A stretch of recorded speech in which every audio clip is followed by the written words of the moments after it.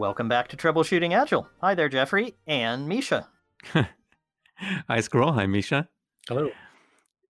So, Misha, thank you for joining us on the podcast. And for our listeners, I'm going to go ahead and just introduce you progressively. And we'll start with how I first got to know you, which is the guy who does cocktail parties on the internet. How did this come about? How did you come to be known as the person who does cocktail parties under lockdown?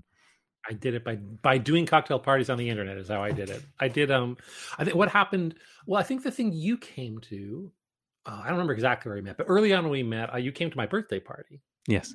My work before the lockdown, or it continues to be, a lot of my work is helping people form meaningful or interesting connections in different contexts. And one set of things was doing that in kind of a spectrum of stuff, from like classes to parties, different kinds of places like that. And then when the lockdown happened, I was like, oh, what does the world need from me? And I was like, oh, the world, people are really feeling isolated.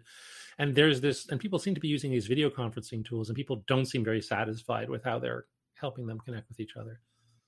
And I thought I could probably help with that. So I started working on a bunch of experiments to different kinds of experiments to help people form interesting, meaningful connections in that medium. And finding, as I think many people have, that you can really do that if you're thoughtful about it.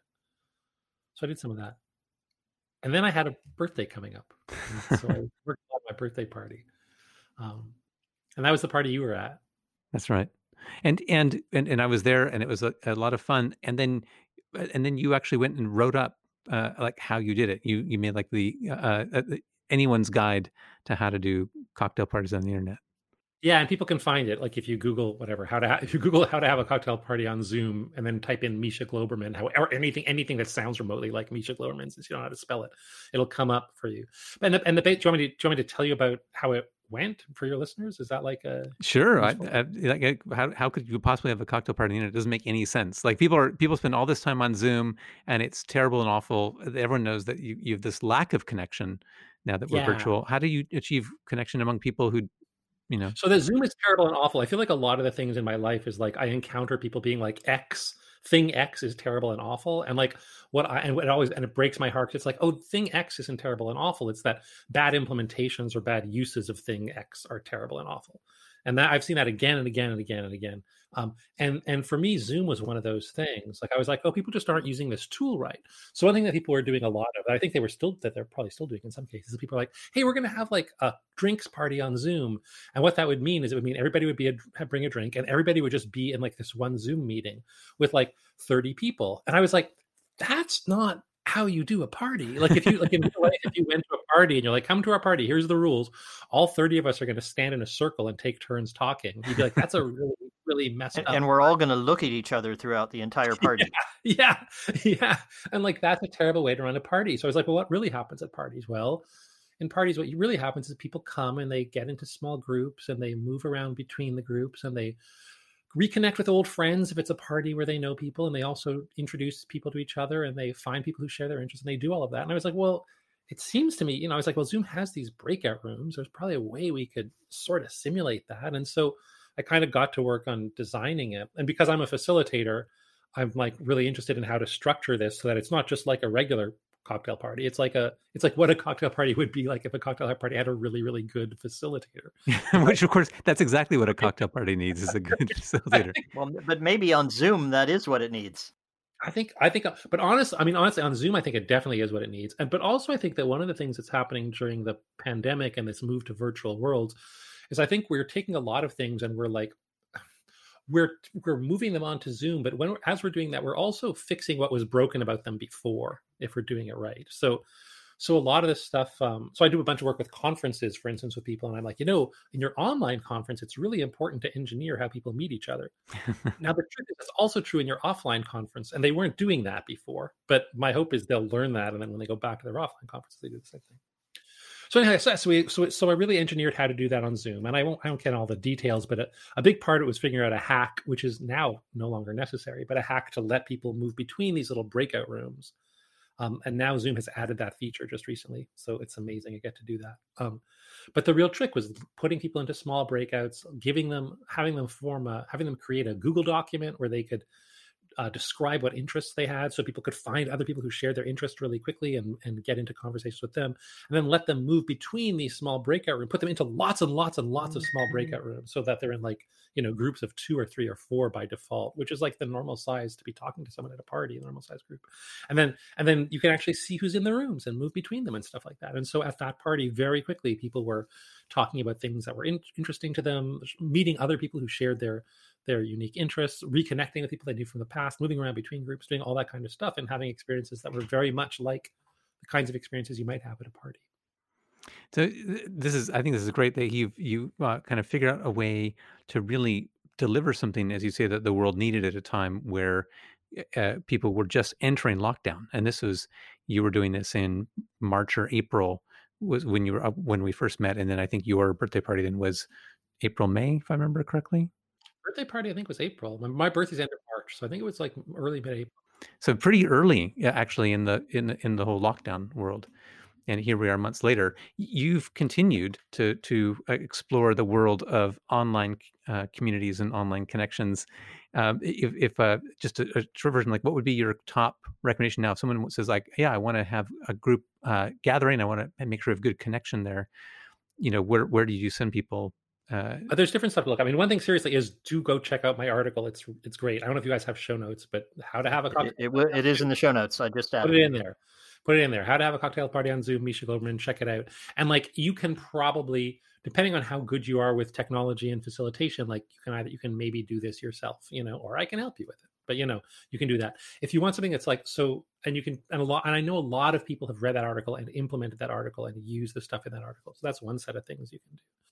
If you want something that's like lower on facilitation, if you're the kind of person who thinks a party can just run itself without a facilitator, one of those crazy people. I don't know what kind of weirdo you are if you think that.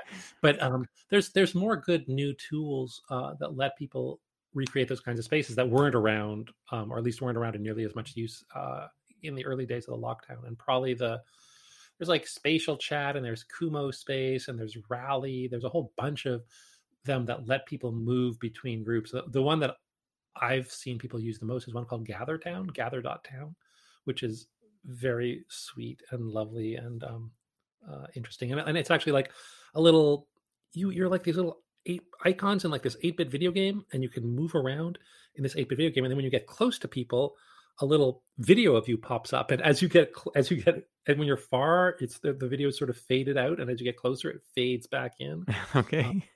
So, and similarly with the sounds that happen between people. So you actually it recreates some of the reality of like moving up to people in a party, and then you can overhear a conversation that's not near you. And it's also, you can do all this building stuff in it. You can put all these features in it if you or your friends are that so inclined. And one of the interesting features of it that I really like is that I didn't like it at first, which is that you can hear, as you get closer to a conversation, you can sort of hear it more. And so when you're in a conversation, you kind of hear the background of the conversations around you. And at first I thought, when I encountered that, I was like, oh, I can see why people think this is cool, but it's actually annoying. Like in real life, I don't like that. It's annoying in GatherTown. But it turns out that constraint is actually really helpful, because what it does is it encourages you to move away, which is, I think, a really hard thing to engineer for in social spaces. That if you want mingling, part of mingling is letting people find the people they want to talk to, but part of mingling is also making it possible for people to move away from people so they can go talk to other new people. And it's very, very hard to create that even in real world spaces. And that constraint, the fact that when 2 people are standing close to each other, they can't hear each other very well, forces people to move away, which is actually very cool. GatherTown. That's my hot tip. GatherTown. All right, GatherTown. So I want to back up a bit, because we've kind of somewhat deliberately dropped our listeners in the middle of a story here. The story of Jeffrey meeting Misha and learning about these online ways of manipulating Zoom and having more connections with people. And I'm one of those people, by the way, who plagiarized or copied your article, followed the directions, and applied it to KitCon this year. And so we did KitCon Europe virtual online using this technique. So people who are listeners who attended KitCon and wondered where we got the idea of making everyone co-hosts and having them move to these breakouts. I think I even took some of the room names that we used from the ones you had at your birthday party. But I want to go back before this, because you said this was your reaction to lockdown is what can I have to offer the world in this helping people make connections in a time when it was very difficult. But of course, that was what you were doing with people prior to lockdown. Can you say a little bit about what your work was like pre-lockdown? Well, I do a bunch of different things. The main thing that I do is I help people communicate better. I think sort of similar to the work that you guys do a little bit, using a lot of the same models and same tools. I think that's part of how we connected. So I've been really interested in helping people have more effective and meaningful and valuable conversations, especially in workplace settings. So helping people develop their skills for talking about difficult or important issues, or resolving, reaching decisions together, those kinds of things. So that was one set of work that I did, doing that sort of training. And I taught, I guess still teach, a series of courses called How to Talk to People About Things, which is kind of which I love the title. I love that you've really bounded it down there. So it's like, and it's only things. If you want to talk to them about nothing, the Seinfeld, like, no, sorry, no Seinfeld here. It's I somehow feel like the about things actually added something. I'm not absolutely sure what, but I feel like how to talk to people just makes it sound like it's about like how to have small talk or how to approach strangers. It's like, no, it's how to talk to people about things. Like it's how to. No, this is serious. Yeah, this is serious. Yeah. So I've done that work for a long time and working in all kinds of different ways with individuals and organizations, helping them on that stuff. And then I also do a bit of less than I used to, but a bit of performance work. I host a lecture series called Trampoline Hall. It's a barroom, non-expert lecture series. So we've been doing for a very long time in Toronto. It's sold out every month for as long as anybody can remember. Which is amazing. And there's a podcast that goes with that, which we'll also link to in the show notes. Thank you. As you know, there's that podcast.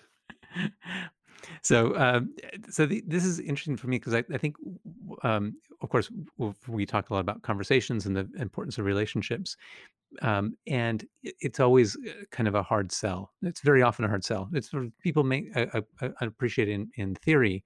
There's always a lot of people say, like, is this really important for a workplace? The idea of relationships. Yeah. Can't we just like be professional and focus on our work? is the kind of thing. All these emotions, if we could just get rid of them and be rational, it'd be so much better. Yeah, for sure.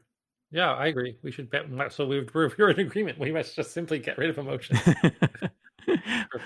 But apparently that doesn't work, and so people find us, and of course we often people approach us because they're often having technical issues, or perhaps issues with the leadership team in technology companies primarily. What's the kind of thing people would come to you about and say, yeah, we want our people to be able to talk to each other about things? What leads them to do that?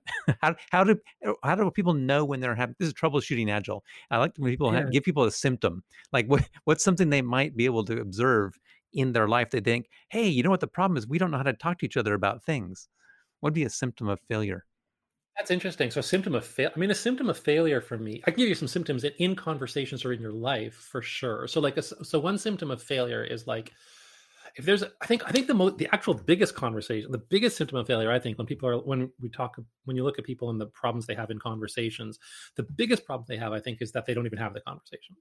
So I think for a lot of people, the symptom of failure is like, oh, there's a conversation that for a long time you've been thinking about having, but you're not sure whether you should have it.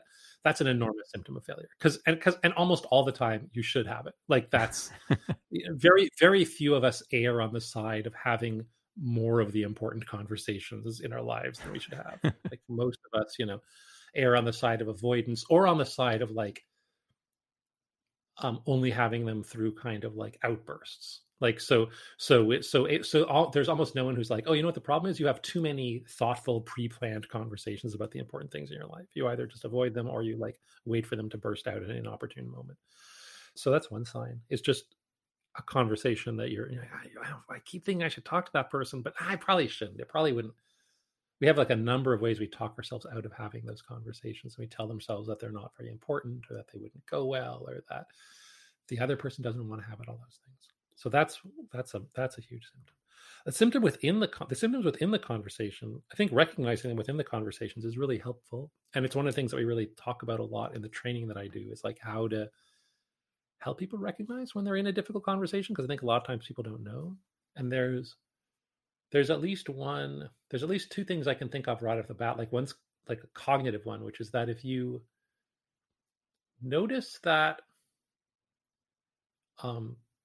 what you're thinking and what you're saying are very different from each other, that's often a sign that you're not doing super well, and that's a sign that you're on the wrong track and you want to correct for that. And if you're having multiple conversations with someone where you're often thinking something different than you're saying, that's a sign that there's something there that needs to be repaired. And to listeners, I will say the answer is not that you should just say all the things that you're thinking.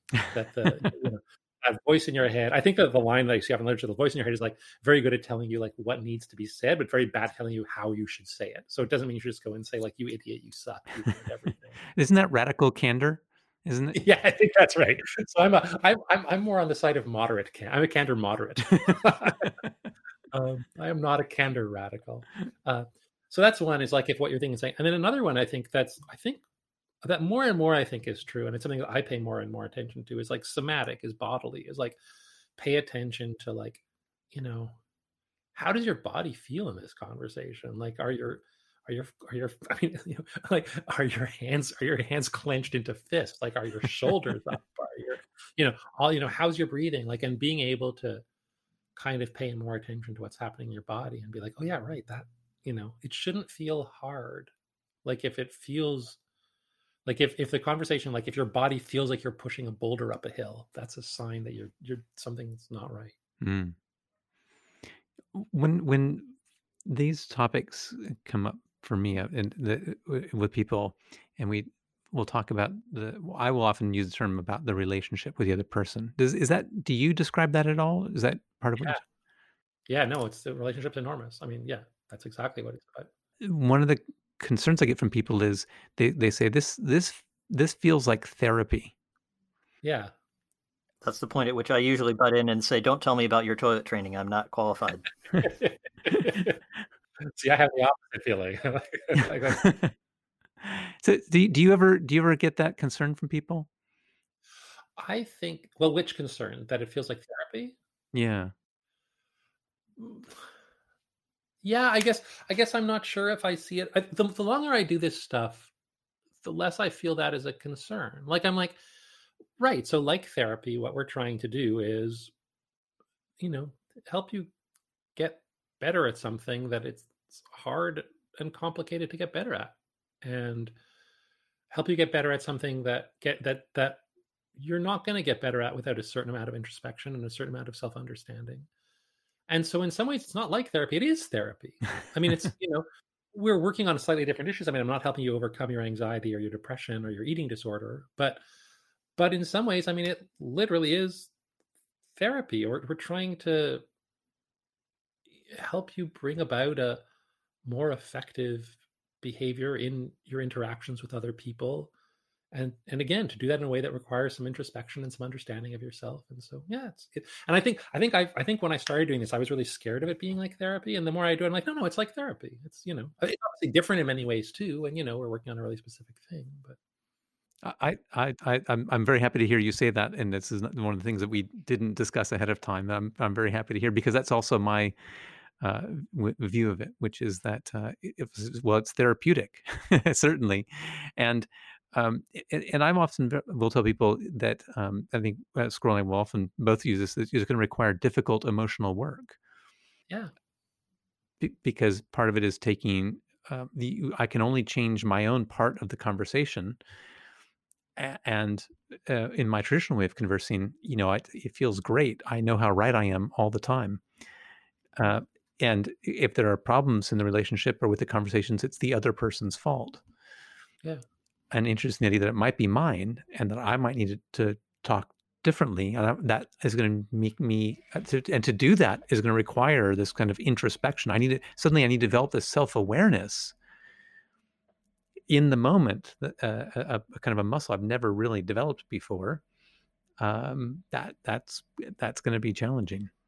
Yeah, and I think part of it is that, like, I think I want to see that as not as a cost, but as a benefit. You know what I mean? Like to say, like, oh, in order to like better communicating, sorry, you're going to have to become a better person. Yeah. Like, like it might all be nice to be a better person, and my inclination is to shy away less and less from the fact that it is, that it is connected to fairly deep things about who we are as people, and to not see that as scary, but to see that as sort of what's appealing about it. And it's scary. I mean, scary, scary and appealing. Well, I think that's fantastic, Misha, to hear that your motivation, and I think that really kind of ends up explaining why it would be that when we all were settling this strange world of lockdown, you were there coming up with a solution to one of the fundamental problems people were having, which is lack of connection. Yeah. And that's such an important part of people's lives, and to help them develop that and help them flourish and thrive in this, not just the normal day-to-day circumstances, but even in these odd times that we're living in. Okay. If folks wanted to get in touch with Misha and maybe read his book or come to one of his events or listen to the podcast, any of those things, how would we do that, Misha? Probably the best way, if you go into Google and type Misha Glouberman, I won't even spell it any way, it doesn't matter. Google, I'm the only Misha Glouberman in the world by any spelling. You'll find my website. And on my website, it lists a bunch of my stuff. And probably the best way to hear about me is I have an email list. And if you get on there, it's mostly for announcements of events and things like that. So you can get on there. It's probably the best way to find me. Fantastic. All right. Well, if listeners are interested in that or anything else, they can find Misha, as he just suggested, and it'll be in the show notes, all his links and so on. You can find us at conversationaltransformation.com. Get in touch by email, Twitter, all the usual things. And, of course, we'll be here again next week, as we are almost every week. We almost never miss. You can hit the subscribe button, and you can hear us on Troubleshooting Agile again next week. Thanks, Misha and Jeffrey. Thanks. Thanks so much. It was a real pleasure to be on the show.